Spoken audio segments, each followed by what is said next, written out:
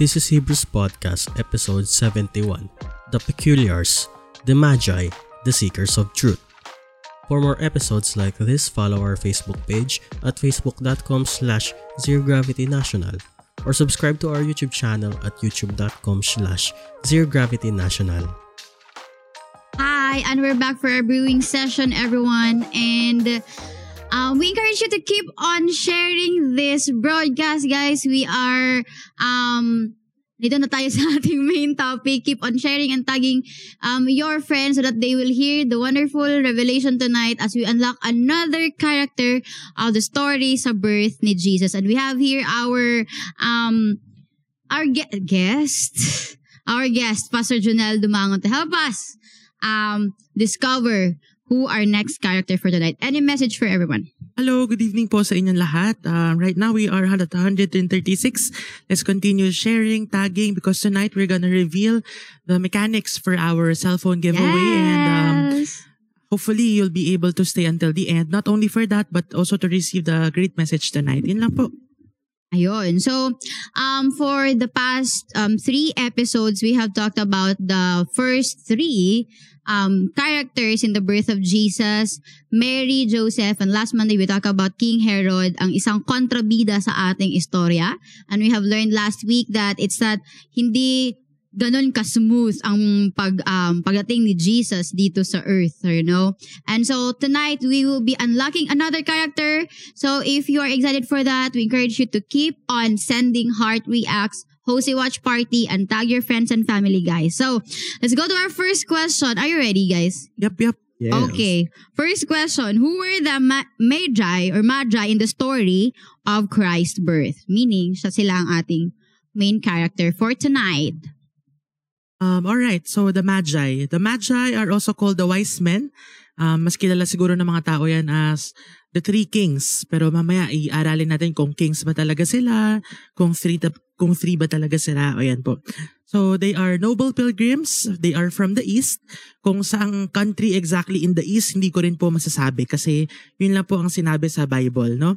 And they followed a miraculous guiding star to Bethlehem, kung saan nang nakita nila si Jesus, they gave honor to him, they worshipped him, and because he was, they believed, the King of the Jews. And not much is known about them kasi throughout the Gospel of Matthew, Mark, Luke, and John, there was a very brief mention about them, and after the Nativity, wala na pong further mention tungkol sa kanila. But they had a lot of contribution and we can learn a lot from the short stint that they had in the Bible. Now, why were they called kings or why were they called magi? Tradition says na sila po ay mga renowned men. They were brilliant and highly educated scholars. Ooh. So matatalino po, kaya nga wise men. No? And they were probably trained in the best schools and the most rigorous disciplines, like probably some of them studied medicine, some studied philosophy, religion, and prophecy. So mga aral, matatalino, and experienced na mga tao po sila. The Bible actually does not call them as kings, although probably we can only assume that some of them probably were, and if not, probably ay mga ambassadors po ito ng ibang bansa, no? And the reason why they wanted to come to Israel and meet the King of the Jews is because they wanted to, number 1, build an alliance with him. Kasi alam nila throughout history na meron darating na King of the Jews who will be saving the Israelites, and they wanted to be in alliance with him. No, but later on we'll discover kung ano ba talaga yung pinunta nila dyan. There is also a common misconception that there are only 3 wise men, but the Bible actually did not mention 3. Right. Wala po yan sa Bible, okay? It's lahat ng gospel books. Yes. So this conclusion only came from the basis na 3 lang kasi yung gift. Kaya inisip nila, 3 lang yung so tao 3 yung nagbigay. gift, 3 lang yung nagbigay. Okay. Kaya po naging 3 wise men. So, di naman natin na sasabihin na, ay, pag 3 yung pinaniniwalaan mo, fake ka or fraud ka na Christian. Kasi wala naman talagang binanggit. So, hindi na natin masasabi. Although tradition says 3, okay, 3. Also, the word magi is the plural of magus, which means wise men. And according to the two traditions, sabi ng iba't ibang mga bansa, pag nag-travel daw kasi ang mga magi or mga magos, they go in groups of 12. Oh. Which is very important, biblical, 12. Yeah, diba? right. So, since tradition says 3, edi 3. And researchers all around the world also believe that there were around 300 delegation who came to see Jesus. That's why Herod, remember that story? Paranoid na alarm, natakot siya. Kasi, bakit may 300 na matatalino, mga magagaling na tao? True. Sabi ng mga tao, sana daw magi na lang din sila. Mapapasana all na lang talaga tayo. Meron pang further tradition, pinangalanan pa yung 3 wise men, wow. Diba? Sabi nila, the names were Gaspar, Melchor, and Baltazar. Nasa Bible ba yun? Parang wala naman ako nakita. Inabasa pala. Bakit daw nag-stop? Nag-stop ba? Anyway. Hindi. Although, anywhere in the Bible, you wouldn't find those names kasi wala naman pong binanggit. So, we don't know if that's accurate. There. And also, another misconception is that the Magi came to visit Jesus or they found Jesus on the same night when he was born. That's what they thought. And that's what we see in the Nativity. Yes. Na andyan yung 3 wise men, Nasa Mary, Joseph, pa. Jesus, nasa Yung manger pa. Yep. But the truth is, the wise men probably came to see Jesus days, months, or even years after po siyang ipanganak. Right. Because later mababasa natin sa verses kung ano yung evidence kaya natin nasasabi ito. Hindi lang ako nagko-conspiracy theory. May basis po itong mga to. Now, sabi ni Rachel, wow, 3 actors lang sa play namin noon. Kulang yung play nyo, mali yun. Charot. So, a lot of people also ask, saan exactly in the East galing itong 3 wise men? And the most common deduction that they can get is that they are most likely from Persia or from modern day Iran. Yan. Oh. So, kasi if you look at the geography, Iran is east of Israel.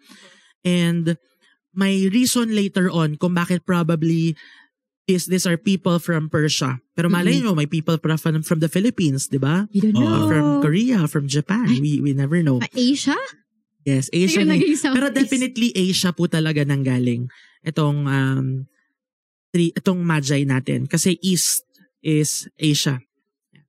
Ano kong kwento? Anyway, alright, so yun, sila po ang ating main character for tonight and I hope you're excited with that short introduction kung sino ang mga Magis.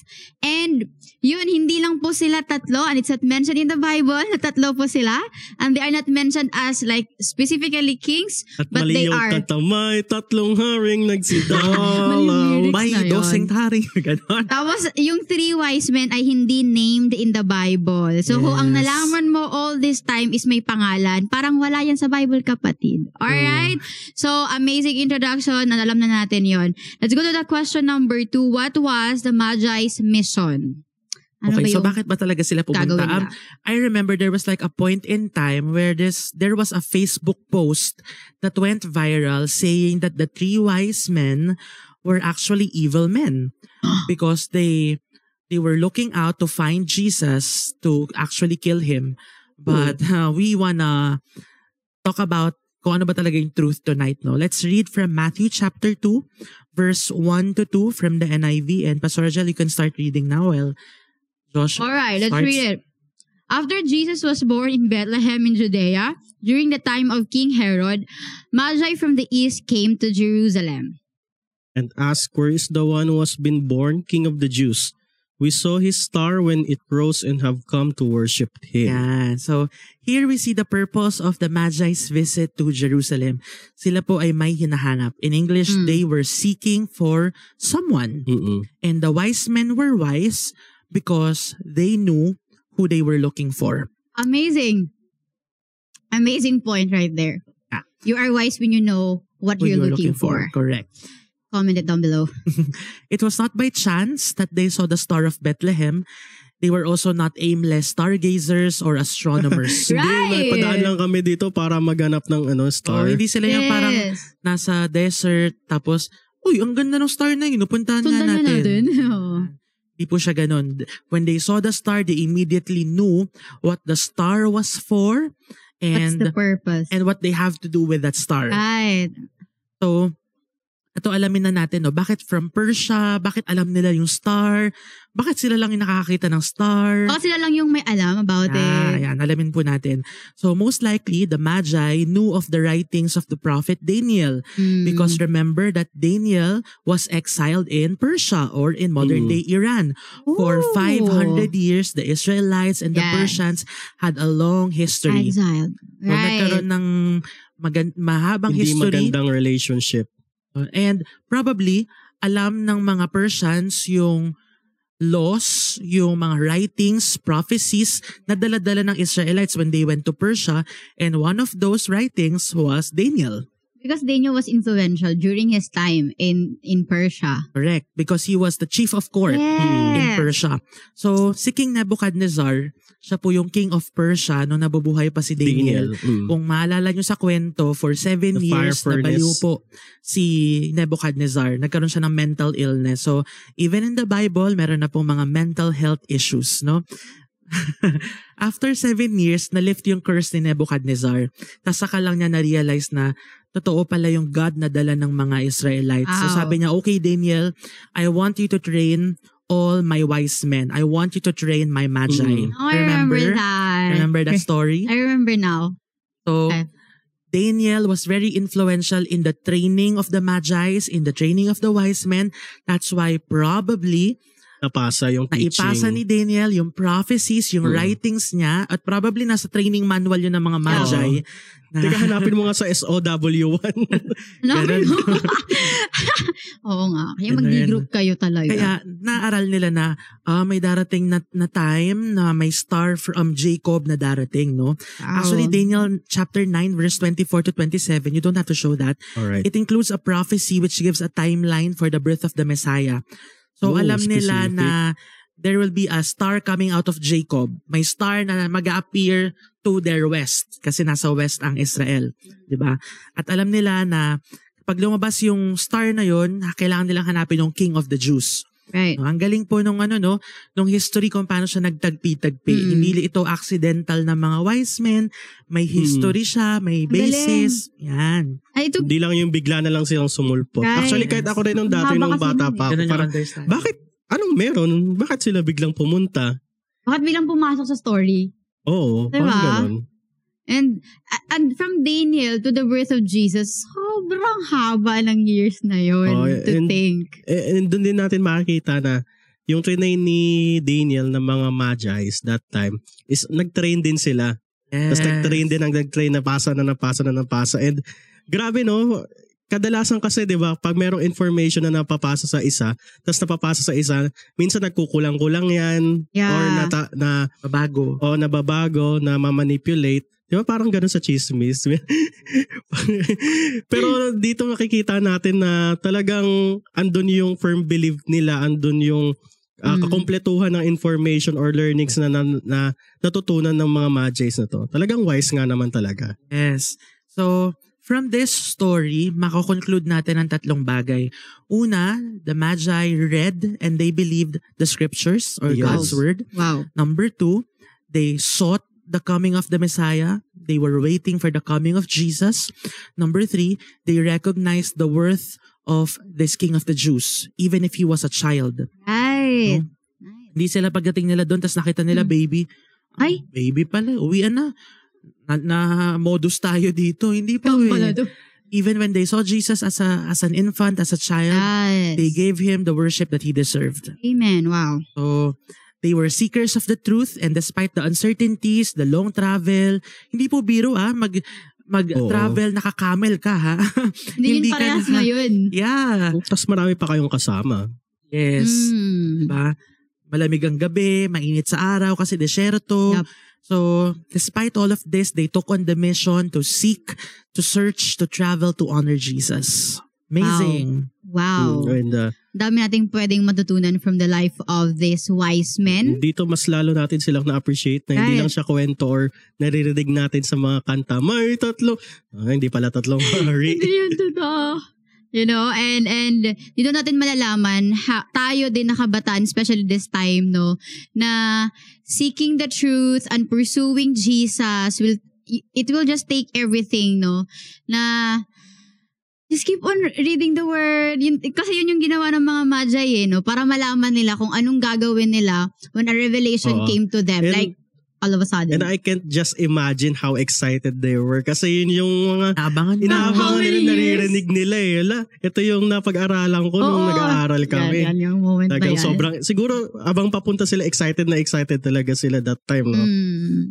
Kaya di lang natin maramdaman sa mga kwento-kwento. Pero actually, dapat ganun yung excitement natin for the second coming, Right. Yung may searching, may seeking, may traveling talaga. Kasi you wanna see Him face to face. And, oo nga, I like that point, no? Especially sa ating generation ngayon, sa time natin at sa season natin, nasa end times na tayo So, ano yung isisik natin, just like kung anong hihintayin natin, just like kung anong hinintay na Magi na the birth of Jesus, sa ating panahon, hinihintay natin ang coming ni Christ. Okay, hindi yung kailangan ka makakagala or something or anything that you want to do in life or travel. Be excited and seek yung pagdating ni Jesus. Amen. Alright, ang dami nating insights about it. Let's go to the question number 3. Now, alam natin na meron silang nakitang star. Yun yung palatandaan nila na okay, the King of the Jews is here. Alright, so what is the star that guided them? And could there be any scientific explanation for this? Very Kuya Kim yung gagawin natin. Oh. Ano ba tong star na to, no? So, some people think, or some researchers think, that it was the Halley's Comet. If you do not know what the Halley's Comet is, you can Google that later on. Ano ba yung Halley's Comet? But this is one of the most popular celestial bodies. But sabi nila, according to research, lumabas ito nung 11 BC, which is 11 years too early before Christ appeared. Kasi nga 11 years before Christ. Right? So, baka hindi. Pero baka pwede rin. Hindi naman natin alam talaga kasi wala naman ng buhay para magsabi kung Halley's Comet ba yan. Right. Some people also say that it was the supernova, which is a shooting star except walang asteroids. Walang mga parts ng stars na to na nalaglag sa lupa, which was the cause kung bakit wala ng dinosaurs ngayon, di ba? So, hindi po siya asteroid. Dinosaurs! Sabi nila baka comet na dumaan tapos yun yung nakita nila. Pero, sipin mo rin yung tagal ng biyahe from Persia to Israel. Shooting star ba to? Kasi ang tagal naman ng shooting star na to. Oo nga, no? Ay, oo nga! Hala, amazing lang. Ang tagal naman ng shooting star na to, no? But there is really no astronomical record of an appearance of a supernova during that time. Some people also think that this was a strange occurrence kung saan po ang Jupiter, ang Mars at ang Saturn ay nag-align. Diba napapanood natin yan sa Marvel Cinematic Universe pag nag-align ang mga bituin. Magkakaroon ng bridge papunta ng Asgard. Anyway, there was an aligning of Jupiter, Mars, and Saturn which appears every 125 years. So kung every 125 years nangyayari yun, dapat every 125 years din natin nakikita yung Star of Bethlehem. Diba? But we never know. The only problem is not everybody saw the Star of Bethlehem. Specifically,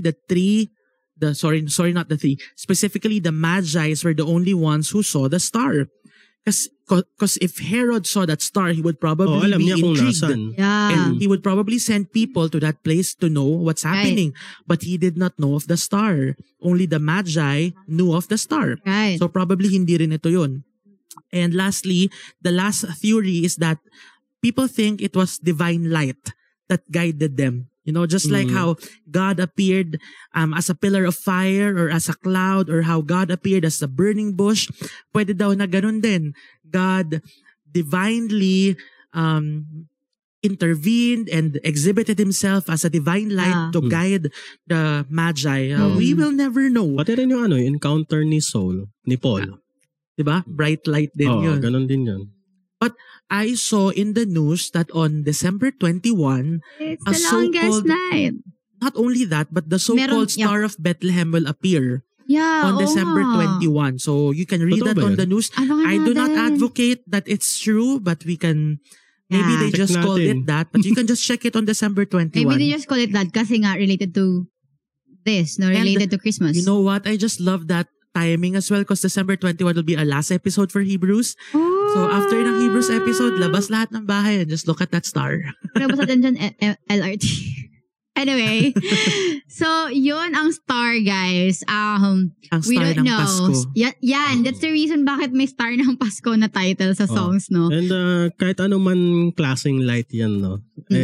Alam natin na tinadhana itong itong araw na to or itong gabi ito na makita or mahanap ng mga magi ang birth ni Jesus Christ. Whatever medium man ang ginamit. It's not about the star, it's about yeah. Jesus. Oo, totoo naman.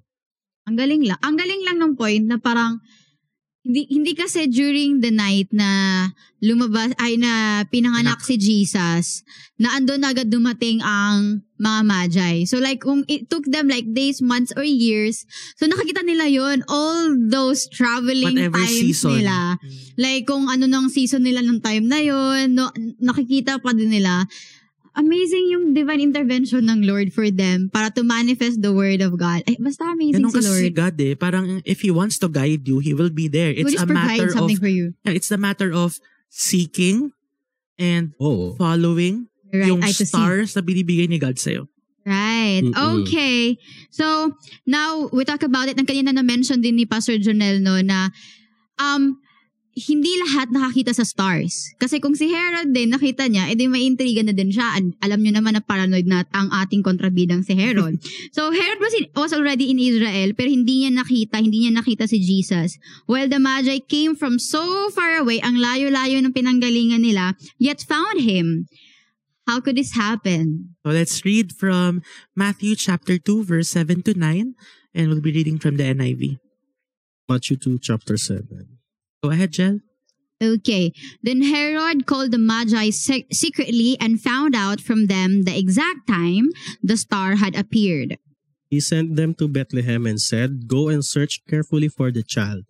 As soon as you find him, report to me so that I too may go and worship him."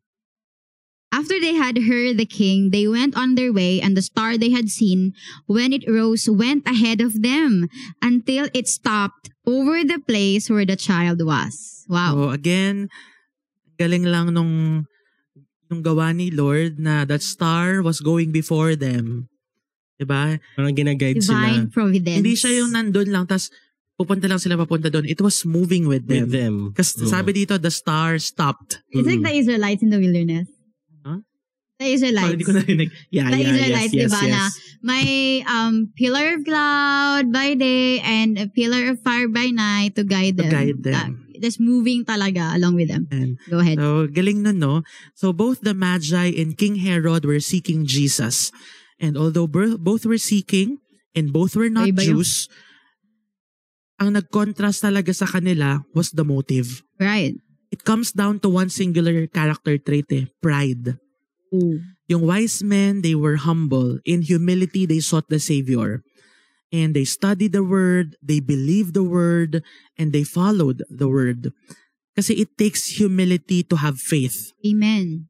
Alam mo si God, hindi ka naman niya pagagawin ng isang bagay or papupuntahin sa isang lugar na hindi ka rin niya i-guide. Amen. So yes, walang mga stoplights, walang hard and fast Walang GPS. rules, walang GPS, pero He gives guidance. Right. 'Di ba? So, baka kaya hindi natin nakikita yung guidance ni God kasi we are full of our pride. And just like the wise men, they were able to see the star kasi they were humble enough to accept na there is a Savior, they need a Savior, and they have to seek the Savior, meet the Savior, encounter the Savior. Wow. Right? And Herod, on the other hand, he was only 8 kilometers away. You know how close 8 kilometers is? Dali lang That's yan, so lapit lang close. yan. Parang Runners from here run to 10K, right? from here to BGC, ganon. Sobra pa. Sobra pa yun. So, sobrang Lapit lapit lang ni Herod sa Bethlehem. And yet, he never found the Savior. That's so ironic, right? He was a man of pride, and this kept him from meeting the Savior because he wanted to be the King of the Jews, not knowing that the real King of the Jews was being born Right. in Bethlehem. So like so many people, katulad siguro ni Herod, they are so close yet so far from God. Wow. Okay. So many Christians right now are like that. They have already encountered God. They have already tasted and seen that the Lord is good, experienced miracles in their lives, and yet they are so far. They chose to be so far. They intentionally went far. They settled there. Yeah. And sayang po. So, let's be humble. No, Right. let's be humble and see God as God sees us, not as the way we want to see ourselves. Yeah. We are not the captain of our souls. Amen. We are not the captain of our lives. My captain. Diba? So just like Paul, we must admit our sinfulness Right. and just be humble enough and have this desire to seek, to search, and to travel for the Savior. Amen. That's so Oo. wonderful. And it's a timely reminder for everyone that don't just settle for one encounter. And then, okay, I know God, I've experienced God. And then there's more to that after the first encounter. Amen. Seek God, seek an encounter with Jesus every day of your life until you meet Him face to face in the second coming. And we can just learn from this wise men, this magi na talagang they seek God, they seek Jesus Christ. And kahit gaano man kalayo, imagine natin yung layo, yung responsibilities na meron sila, they Right. still seek yung mga, bakit? Wala. They still naisip seek, lang ako. they still seek Jesus Christ. And ayun, in this season, in this Christmas, no, instead of a usual na celebration with our families, with our friends, why not we spend time in seeking Jesus Christ Amen. in this season, lalo na kapanganakan niya. Celebrate Isipin natin yung natin nun na, kapanganakan no? niya. Parang ang layo ng tinravel to meet Jesus, to get to experience Him and encounter Him. Mm-mm. Tapos tayo, isang sakay ka lang from the church.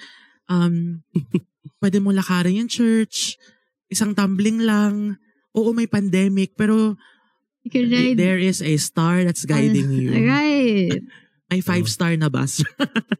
Oo. Diba? Ang lapit-lapit lang ng simbahan. May mga nagpa-follow up na sa'yo, na umattend ka, pero you choose to be far. So Maging humble sad. tayo. I-encounter natin siya. I-experience natin siya. Please. One last point about this question is, parang, the Magi, they're wise. They're very intellectual people. Pero they did not rationalize what they have known. Like, ay baka star-star lang yan. Tapos, ay baka astronomical something. Kasi they can rationalize the truth. Ito yung naalam nila. But kasi they scientific responded sila with humility na this is what Daniel was talking about. This is about the King of the Jews. And they're wise. They're top people. And then pagtingin nila doon like, bata pa to no? Bata pa to, bakit siya ang King of the Jews? They did not think about it. They just pursue that there is a Savior. And that is Jesus Christ. Alright. Wonderful discussion. Hindi pa tayo tapos mga kapatid. Matapos. So we thank you for the 100, ilan na ba? 149 viewers. So keep on tagging your friends. Keep on sharing this broadcast, guys, because we are still discussing our fourth character sa birth of Jesus no story natin. Let's go to the number 5 question. What did the Magi do once they found Jesus? They killed him. Hindi, joke lang po. So contrary to that once viral Facebook post, they did not kill Jesus. Even if somehow Herod was probably leading to them to do it. Let's read from Matthew chapter 2 verse 10 to 11. Matthew 2 chapter, Sorry. Matthew chapter 2 verse 10 to 11. Verse 10, it says, when they saw the star, they were overjoyed. 11. Go. Sige. On coming to the house, they saw the child with his mother Mary, and they bowed down and worshipped him. Then they opened their treasures and presented him with gifts of gold, frankincense, and myrrh. Myrrh. Alright. So, kita nyo po yung reaction nila. Kung may reaction video lang to, no? Alam nyo na, they were overjoyed. OJ. They were overjoyed. So, after finding Jesus, sinabi po dito, they found him in a house. If they found him on the day of his birth, they probably would be written here on coming to the manger or to the stable. But it says here on coming to the house. Okay? So, bahay na sila. True, may bahay na sila. So sinabi rin sa isang verse, mamaya pa pala yun, may isang verse pa po na proof na after the birth of Jesus na yan. Sabi po dun sa verse 11, they bowed down and worshipped Him. Wow. So, pagdating nila doon, there was no disappointment. No, sobrang galing doon. Nagagalingan ako doon kasi kung ako, sasabihan ako na punta ka dito kasi may imimit ka na king. Siyempre, expectation ko, like, king. Right? Like there's a kingdom, there's a throne. Merong throne, malaki, mabalbas. And maayos na place, Exactly. But upon arriving at Bethlehem, which was a house. Alam natin kung ano yung description ng Bethlehem, parang squatters area, ganyan ng Israel during that time. Hindi sila hindi sila umatras o namili. Ay baka dito yung king, baka kabilang bahay kasi mas mukhang maayos, di ba? Hindi po ganun eh. They bowed down and worshipped Him. Wow. So the wise men were wise because they understood true worship. Wow. Una, true worship kasi brings joy. Amen. So when they found Him, they felt joy. And this is what we should feel when we come to worship God. Right. When we come to the house of worship, you should be overjoyed. You should not be burdened na, Sunday na naman. Ang tagal Gigising na naman ng maaga. Hindi ko alam yung kanta. Hindi po tayo dapat ganun eh. And more importantly, puro grumbling. When you come to the church, you don't choose. Hopefully, ito yung preacher or buti lang ako pag siya ang preacher. Yeah, or may iba, buti pa sa ganitong church, welcome ako. Or buti pa sa ganitong church, maganda yung tugtog. Or buti pa sa ganitong church. The wise men arrived in a freaking house, expecting to arrive in a kingdom. They were expecting to see a king and they found a child. They did not choose. Let's not be choosy as well. Don't be selective. Ayaw mo yan. Ayun. And nakikita natin na hindi lang naman to ordinary mga wise men. Mga mayayaman to, matatalino, scholars, may mga pinag-aralan. Siguro maraming iba nga sa kanila siguro kung sa panahon natin mga CEO of companies. Yes, exactly. Oo. Imagine Lucio Tan, tas darating sa church ninyo, tas okay na okay sila, hindi sila choosy, tas ikaw choosy ka, di ba? Guys, I think you remember so many people, but tigilan na natin yung pag-iisip niyan. Ang ganda lang nun, sinabi mo before you proceed, na there is, ma-overjoyed ka talaga when you finally found that something na hinahanap mo, sinisik mo all this time. Sino ba hindi matutuwa pag ganun? Right? So, ganun din tayo when we are in the presence of the Lord. When we found the presence of the Lord, there will just be an amazing joy sa presensya niya. Right? Okay. Amen. So, just a last point about that, if the wise men or the magi did not choose and did not complain, so natanggalin din natin sa ugali natin yung complaining about our church, complaining about our preachers, complaining about the presence, let's just be overjoyed. Let true worship overtake our hearts. What else? Worship is about Him. It's not about us. Right. So when you come into a place of worship, hindi ikaw yung hindi sarili mo yung dapat mag-feel good. You give that feeling to God. Right. Because that's the point of worship. Yes. Prominent, wealthy, and educated men from the East, what did they do? They bowed down to a lowly, a poverty-stricken couple and their child. Imagine natin, imagine na naman. mga matatanda, siguro iba sa kanila, may edad na yung mga wise men. Lulod sila sa 14-year-olds, 17-year-old, tapos sanggol. Diba? I think it's younger than that. Oo. May sabihin ko kung anong age, talaga, probably. May age. Sige. Go ahead, Josh. Meron ko ba sabihin? Sorry. So, banggitin ko na. So, according to researchers, when the Magi found Jesus, he was probably 2 years old. And when you're 2, you're running around the house, nakakabasag na siya, learning to speak, Magi, Magi. Ganun na si Jesus nun. So, just imagine. And this Magi, they surrendered their pride, their dignity, their positions, their titles, and they just worship Jesus over a 2-year-old child. Next, amazing. Worship involves humility. When you worship, you acknowledge your weakness and you acknowledge God's greatness. Amen. It is centered on Jesus, who should be the only subject of our worship. Not the musicians, not the pastor, not even us or our visitors. It's about Jesus. Amen. Lastly, the wise men worshipped him because they knew that he was worthy to be praised. Amen. They waited for so long to meet him and they took advantage of that. Ang ganda ng heart of worship nitong Magi's, no? And hindi doon natapos yun. Hindi doon parang, ay, ang galing ni Jesus. Sobrang thankful, Lord. They did something. May effort at may giving yung worship nila.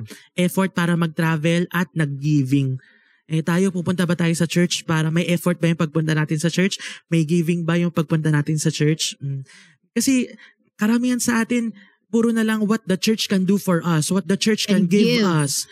It's not about that. It's what you can do. Ayoko dito, walang pagkain.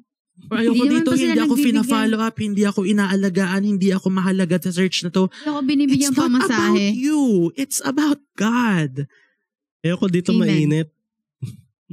Diba? And we just learn from the wise men, the true worship, it's not about the place. It's not about the people who you are with. It's just about him. Nothing more, nothing less. You know, it's just, Lord, it's you. It's you who worship. It's you, regardless of the place. Whether it's electric fan yan ang church or aircon, naka-carpet, naka-tiles, or naka-maayos na roof. It's not about that. It's about who you're worshiping. Yeah. And it's about that. Yun, na-appreciate ko lang talaga yung kung paano namuhay si Jesus Christ dito sa earth. Like, sobrang simple na pinanganak sa manger, tumira sa 100% human experience. Simple nga tahanan. Right. Tapos, he even rode on a donkey, di ba? Hindi siya, i-expect mo sa isang savior of the world, di ba? Kapag pag sinabi mong gano'n, kailangan yung treatment maganda, pero grabe yung humbleness of Christ talaga na namuhay siya dito sa mundo. And amazing. So, ang dami natin pwedeng sabihin about it, no? About worship, but yeah, that's all. Now, alam natin sa story that there were gifts na binigay kay Jesus ng itong mga wise men na to. So, let's talk about the gifts. Ano ba yung mga binigay ng mga Magi? PS5, Nintendo Switch. Ano binigay nila? Sorry. So, Matthew chapter 2 verse 11. Can we read that? Verse 11. On coming to the house, they saw the child with his mother Mary, and they bowed down and worshipped him. Then they opened their treasures and presented him with gifts of gold, frankincense, and myrrh. Yan. So, 3 gifts po, no? Gold, frankincense, and myrrh. And knowing that they were wise men, educated men, hindi mawawala sa isip natin na ano kaya pwedeng i-regalo? Ito na lang. Probably may intention ko bakit yun yung dinala nila. No? At ito rin, magandang point para for gift giving. Ooh. Kasi di ba naalala nyo na pinag-usapan natin ng Christmas, may isa siyang pagan origin of gift giving. Pero ang galing lang din ng ginawa ni God in the story na tinakpan niya yun with this offering by the Magi. Na ito yung gusto kong gift-giving origin. Yung gift-giving ng Magi. So, knowing that they were wise men, the gifts were probably intentional. Although the Bible does not give us the significance of the 3 gifts, we can only get the meanings from studies, from historians and research. So, unahin na natin yung gold, no? Gold is one of the most precious metals. Pag binigyan ka ng gold, dapat overjoyed ka. Magsaya ka, magdiwang ka, say yes to that man when he gives you gold because that's a very valuable commodity. Wow, mag-say yes dahil gold ako binigay. So, actually, gold is a symbol of divinity. It's mentioned all throughout the Bible. Like the Ark of the Covenant was made out of gold. Even mga pagans, pag gumagawa sila ng mga tawag dito, symbol of the bull, symbol of the goat, ganyan. Yes, gold yung ginagamit. Kaya gold is something that you offer to the divine. So the gift of gold was given to Jesus as a symbol of his divinity, of him being God. No, ang galing nun. Parang sinasabi nung 3 wise men na we acknowledge that this child is God. This kind of gift. Yes. And galing lang din because yung gold na binigay sa kanila, it was used by Joseph and Mary to finance their trip to Egypt. So pag nagbigay ng regalo, ibigay sa magulang. Hindi, joke lang. So ginamit po ni Joseph and Mary yung gold na yan, no? Para budget. Ay, pamasko. Anak, ako magtatago nito. Hindi mo pa alam. Ano.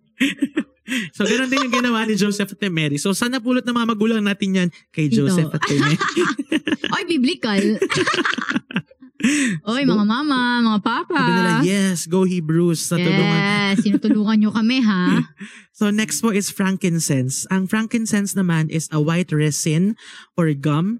Saan ba ginagamit ito? It's a highly fragrant ornament kapag binoburn, and usually ginagamit siya kapag in worship, kapag ginagamit siya ng high priest to put it in the burnt offering to please God. So, ang frankincense is a symbol of holiness and righteousness. Binigay ito kay Jesus as a symbol of his willingness to become a sacrifice, of him being the priest, the ultimate priest. The highest priest. Yan. Most high priest. Yung gold was for him being God. Frankincense was for him being the high priest. Right. And yung last is myrrh. Myrrh is a spice and is used for embalming. Pag nag-embalsa mo, yan yung nilalagay sa body. Ooh. Actually, ang myrrh din ay isang anesthetic. Isa siyang anesthesia na inoffer kay Jesus, binigay kay Jesus prior to crucifixion. No? Kung mababasa ninyo in Luke and in Matthew, ang translation na ng myrrh was gall. So it's the same thing. It's an anesthetic. Minsan yung iba, hinahalo nila yan sa mga alak para talagang ito ang tama.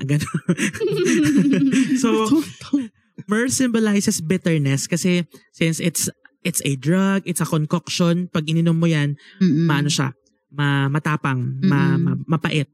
It symbolizes suffering. It symbolizes affliction. Yeah. And it was given to Jesus to acknowledge him being man. That one day he will suffer.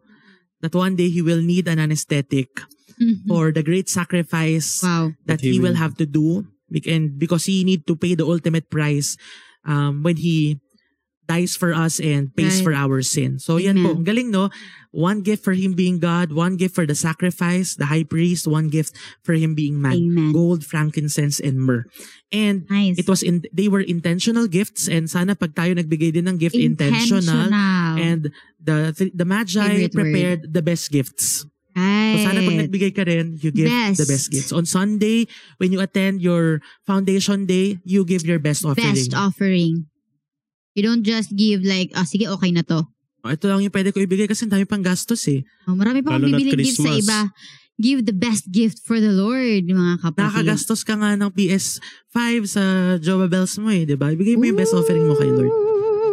Ayun. So talking about gifts, since this is a gift-giving time, stay tuned for our gift-giving announcement. Kami rin, best gift ang bibigyan namin sa inyo. At tumatanggap din po kami ng mga best gifts. Oo naman. Bilang give and take. Okay, so let's go to the next question. What happened to the Magi after nilang na-visit si Jesus? Yan. So, Matthew chapter 2, verse 12. Ang sabi sa verse 12, and having been warned in a dream not to go back to Herod, they returned to their country by another route. Yan. So, the wise men were wise because they followed the one and only king. Kung mapapansin niyo, nagbigay po kami ng 4 points tonight eh. The wise men were wise because they knew who they were looking for. The wise men were wise because they followed the one and only king. The wise men were wise because they knew true worship. And the last is, the wise men were wise because... saan yung last point? Ay, natapos ko na yan, worship. And lastly, sabihin ko mamaya yung isa. Wala ko yung isa. Anyway, so ano yung ginawa nila? After the Magi's visit to Jesus, they were warned in a dream. So nanaginip po sila at doon binigay yung warning na wag na kayong bumalik kay Herod. And again, this destroys the claim of that once viral Facebook post na itong 3 wise men, they were out to kill Jesus. Kasi obviously, they were warned by God not to go back to Herod. So remember, Herod instructed them to come back to him, yet they followed whose instructions? They followed the instructions of the one and only king, God. Although King Herod instructed them to seek Jesus, they did not seek him in obedience of Herod. They sought him, they looked for him in their desire to seek, experience, and encounter Jesus. So, sa buhay po natin, marami rin gusto kasing mag-influence sa atin. Right. More than sa mga sarili natin, nandyan syempre yung parents natin, although alam naman natin na good intentions lang din sila. Sometimes yung friends natin, loved ones natin, lovers natin, di ba? In-influence sila tayo eh. Pero kaninong instructions ba talaga tayo dapat sumunod? Sumunod tayo sa instruction ng Panginoon. Okay? Amen. You follow the one and only King. Amen. And I just love this last mention of the Magi because their last mention about them was still about obedience. Wow. I love that. From the beginning until the end, it was about obedience. Obedience. Tapos ka na? Yeah.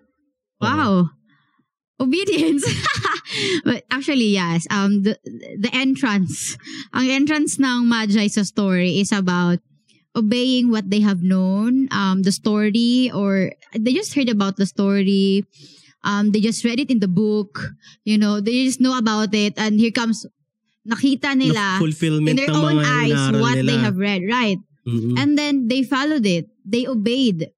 They were so wise na to just follow kung anong pinapagawa sa kanila. And that is an encouragement for every young people out there, for every youth, na no matter what it takes, no matter the struggle of traveling, the struggle of Pursuing God. pursuing something, you know, and it's not about our sacrifice after all. It's about our obedience to God. Just Amen. keep on seeking the Lord every day of your life. Yes. And that's what we have, and something about the dream, no, na numbers, what happened after the Magi na na-visit nila si Jesus. They were still obedient to the dream na binigay ng Panginoon sa kanila. And they just followed it. Hindi lang sila, dream lang to, Lord, fake lang to. No, it's not about that. They just listened until the end. And when we obey, we are protected. And when we obey, we are covered by God. Na-protect sila from the threat ni Herod because Herod is going to kill them for sure, no?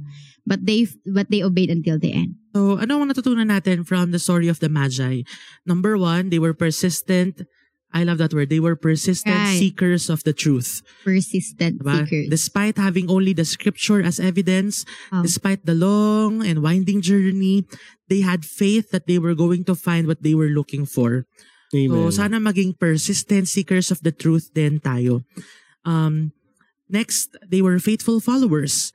God guided them to His Son. The Lord showed the way for them and they followed. They did not say, parang mas malakas yung star na kabila. Transfer tayo. They just followed. They chose to follow the guidance of God despite being number one intellectual. Kasi kapag matalino ka, sabi ni Jel kanina, ang tendency nag-rationalize, ang tendency mag-rely sa alam mo, ang tendency mag-rely sa experience sa mo. mga nakikita. Pero itong wise men, hindi. They did not rely on their diagrams, on their maps, or in their theories, or even in the stars. Hindi sila astronomers eh. They just obeyed the leading of the Lord. So alam nyo, minsan, hindi kasi dapat pinaiiral yung sariling talino, sariling galing. Kay Lord lang tayo. Right. Isa pa natutunan natin sa kanila, they were amazing worshipers. And they were given... grabe. Nainggit nga ako eh. They were given one of the first... Such humility. One of the first to be given the privilege to worship Jesus. Yeah, amazing, no? Oh! And ginaw nila yon kasi they knew that He was a treasure that can not be, equated to money, not be equated to the energy na isa-spend nila or to the time. Right. So, tayo, ang pinupunta mo sa simbahan ay itong treasure na ito. Isang treasure na hindi may higitan ng trabaho ng linggo. Isang treasure na hindi may higitan ng, alam mo yun, ng temporary na saya ng pagpunta sa mall, pagsama sa barkada, panonood ng kung ano man, paglalaro. Yan ang treasure na ipinagpapalit mo sa tuwing hindi mo pinipili na makita siya o makasama siya, ma-experience siya. Amen. So, ngayong linggo, sana bago matapos yung taon, pagpunta ka naman sa bahay-sambahayan at i-encounter mo ulit si God bago matapos itong taon na to. So, ang tanong sa inyo ngayong gabi, katulad ng mga tanong siguro na naisip ng tatlong wise men, Sino bang sinisik mo sa buhay mo? Who are you seeking tonight? Who are you following tonight? And who are you worshiping? That's my question for you guys. 150, these are the only people whom God wants to encounter tonight. So God bless you. Isipin natin yan. Who are you seeking? Who are you following? Who are you worshiping in your life?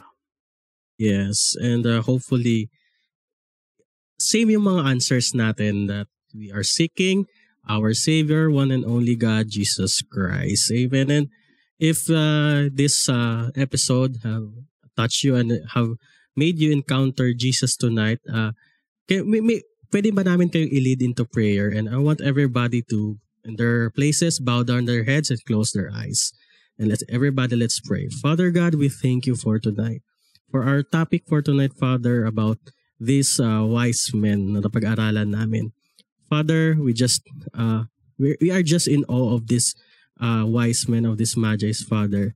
We pray that their attributes, their attitudes, Father, is may maging inspiration sa amin to also seek you, to also find you in every day of our lives. Whatever may we encounter in our lives, Father, struggles, problems, whatever problems na may encounter namin, Father, just like the Magi's, how they persevere, how they endured the travel, the persecution, the danger na hinaharap nila just to worship you. Is ganon din na kami, Father, na ma-persevere namin, ma-endure namin yung haharapin namin sa pagpupursue namin sa relationship namin sa iyo.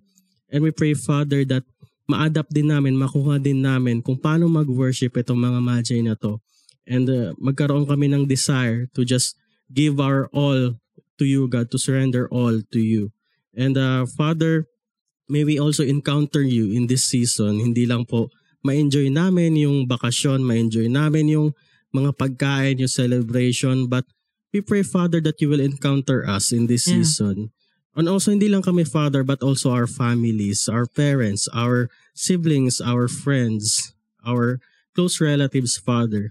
In this season, in this time of Christmas, ma-encounter ka po namin at ikaw po ang pumigit na sa panahon na ito, lalo na po sa nangyayari dito sa mundo. Naway magkaroon ng hope at makuha namin ang hope na yon mula sa iyo, Father. I pray, Father, for each household na pagitnaan mo ito ng banal na espiritu ngayong panahon ng Christmas. And we pray, Father, that everyone in our household will surrender their lives to you. We thank you, God. We bless you. In Jesus' name we pray. Amen. Amen. Tonight we have unlocked another character, and thank you for joining us. And of course, sa ating next topic, the next character that we are going to unlock ay siya talaga yung main character of the entire series. Siyempre, ang innkeeper. Jesus Christ. Siyempre si Jesus Christ. Well, thank you very much, guys, for joining us tonight. We love all of you. Merry Christmas. Itutuloy natin ang kaalaman at kasiyahan sa darating na Lunes. That's going to be our last episode for Hebrews. Hopefully, on our last ay umabot ulit tayo ng 250 katulad ng dati. Hopefully, by that time, tapos na ang mga exams, tapos na ang mga requirements. Yep. Yun naman ang reason kung bakit kakaunti ang mga nakakapanood ngayon. No? 21 is our last episode. 21 is our last episode for 2020. Hebrews. Yes, 2020. We'll be back by January with a new series. Abangan nyo po yan. At 23, we're going to have our Leaders Online Thanksgiving. May pa-raffle din dyan. Malay mo, another real meal. Another giveaway. Diba? We never know. Yeah. Ano daw? No? Yes. Okay. Yes. So, yan po ang ating aabangan sa lahat ng mga nanonood. Laban lang sa buhay. Laban lang. Okay? God is with all of us. Talaga naman bakasyon mode na ang marami. Kaya 9 days na lang, Pasko na. Ding. Usually ngayon nagsisimula ang simbang gabi, pero dahil 9 wala. days? Yeah, 12. 9. May mga news na marami ng tao sa mga churches. So, pero wala man tayong simbang gabi, meron naman tayong Simbang tabi? meron naman tayong mga zero gravity activities sa gabi, okay? Oo. Siyempre, wag po tayong baka, hindi pala. Binigyan tuloy. Wala. Okay. Wag po tayong Binigyan makakalimot ko sana ng idea si Bishop. mag-devotion. Okay? Muli ito pa ang podcast sa nagati na magnito usapan at tawanan. Ito ang Hebrews Podcast Season 3! Bye! Merry Christmas, See you sa guys! fasting. OYF. See you! Anyong.